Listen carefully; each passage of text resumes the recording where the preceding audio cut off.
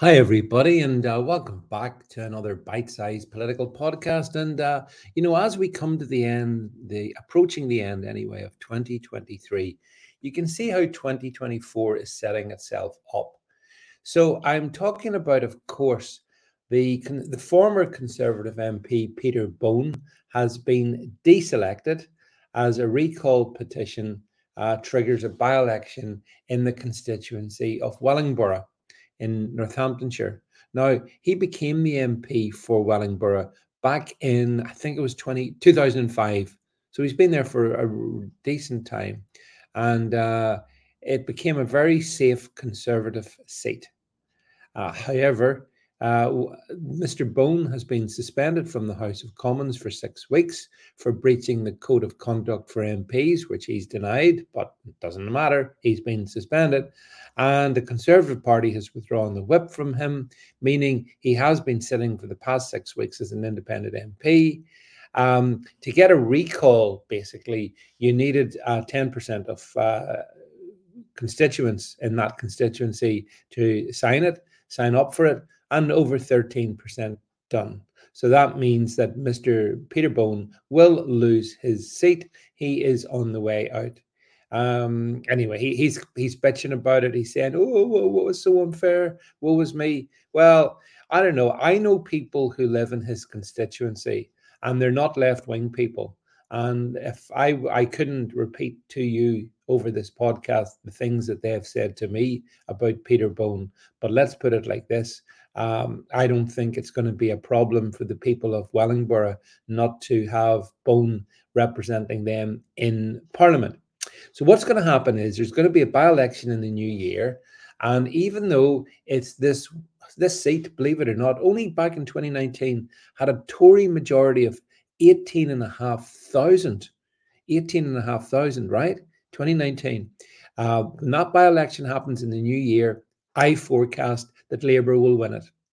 They'll win it for the reason that they're going to win the general election. And that is that people are just sick of the Tories. It's that simple. It's conservative fatigue.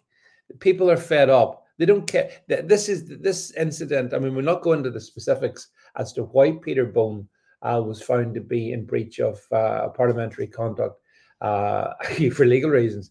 But let's just say that there is a mood of sleaze, decay over the whole Conservative Party, not just Peter Bone, over that whole Conservative Party. And that's why they have no chance of any revival between now and the general election. This party is heading 100 miles an hour for the rocks, and it's been heading that way for 13 years. But most latterly, since 2020, that momentum is, really, really speeded up. And I guess the moment that marked the sort of this destruction of the Conservative Party was Boris Johnson getting the helm and then instantly pushing us into lockdown and everything that followed that. That's been what's done for them finally. But we see we see what a fraud they are in immigration. We see them on the economy. We see them on public services. We see them in everything. They're just completely and utterly out of it. Yes, I know they are WEF stooges. I mean, I get that as well, as will Labour. But the way politics works is I think people reach a point of saturation. Wouldn't you agree?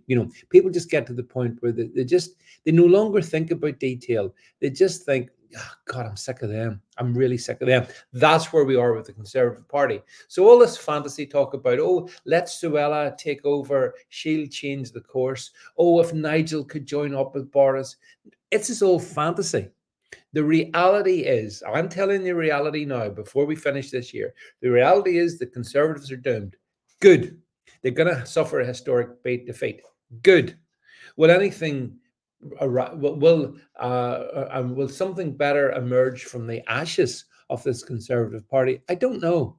I doubt it, but they're going to be reduced to ashes, and usually, out of that, whoever survives will have to come back together. But my thinking will be they'll come back as an even more woke Conservative Party, thinking if we're woke, we can get some of those Labour Party votes back.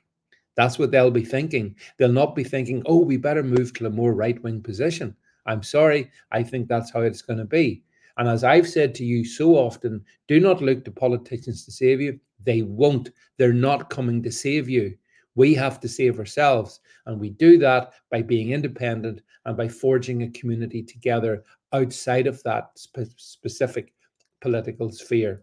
Westminster is the mother of all corruptions. It's not somewhere you should be looking to for hope. It's basically, an epicenter of everything that's wrong. And Peterbone in Wellingborough is just one more manifestation of that. I am sure if we took a forensic examination class to many other constituencies, we'd also see some pretty ugly things. But anyway, 2024 is going to start with a by-election in Wellingborough, a win for Labour, which they probably don't want to have, actually, to be fair, because they're focused on the general election, but they will win it, and that's going to be another nail in Rishi Sunak's coffin. Thanks so much for listening.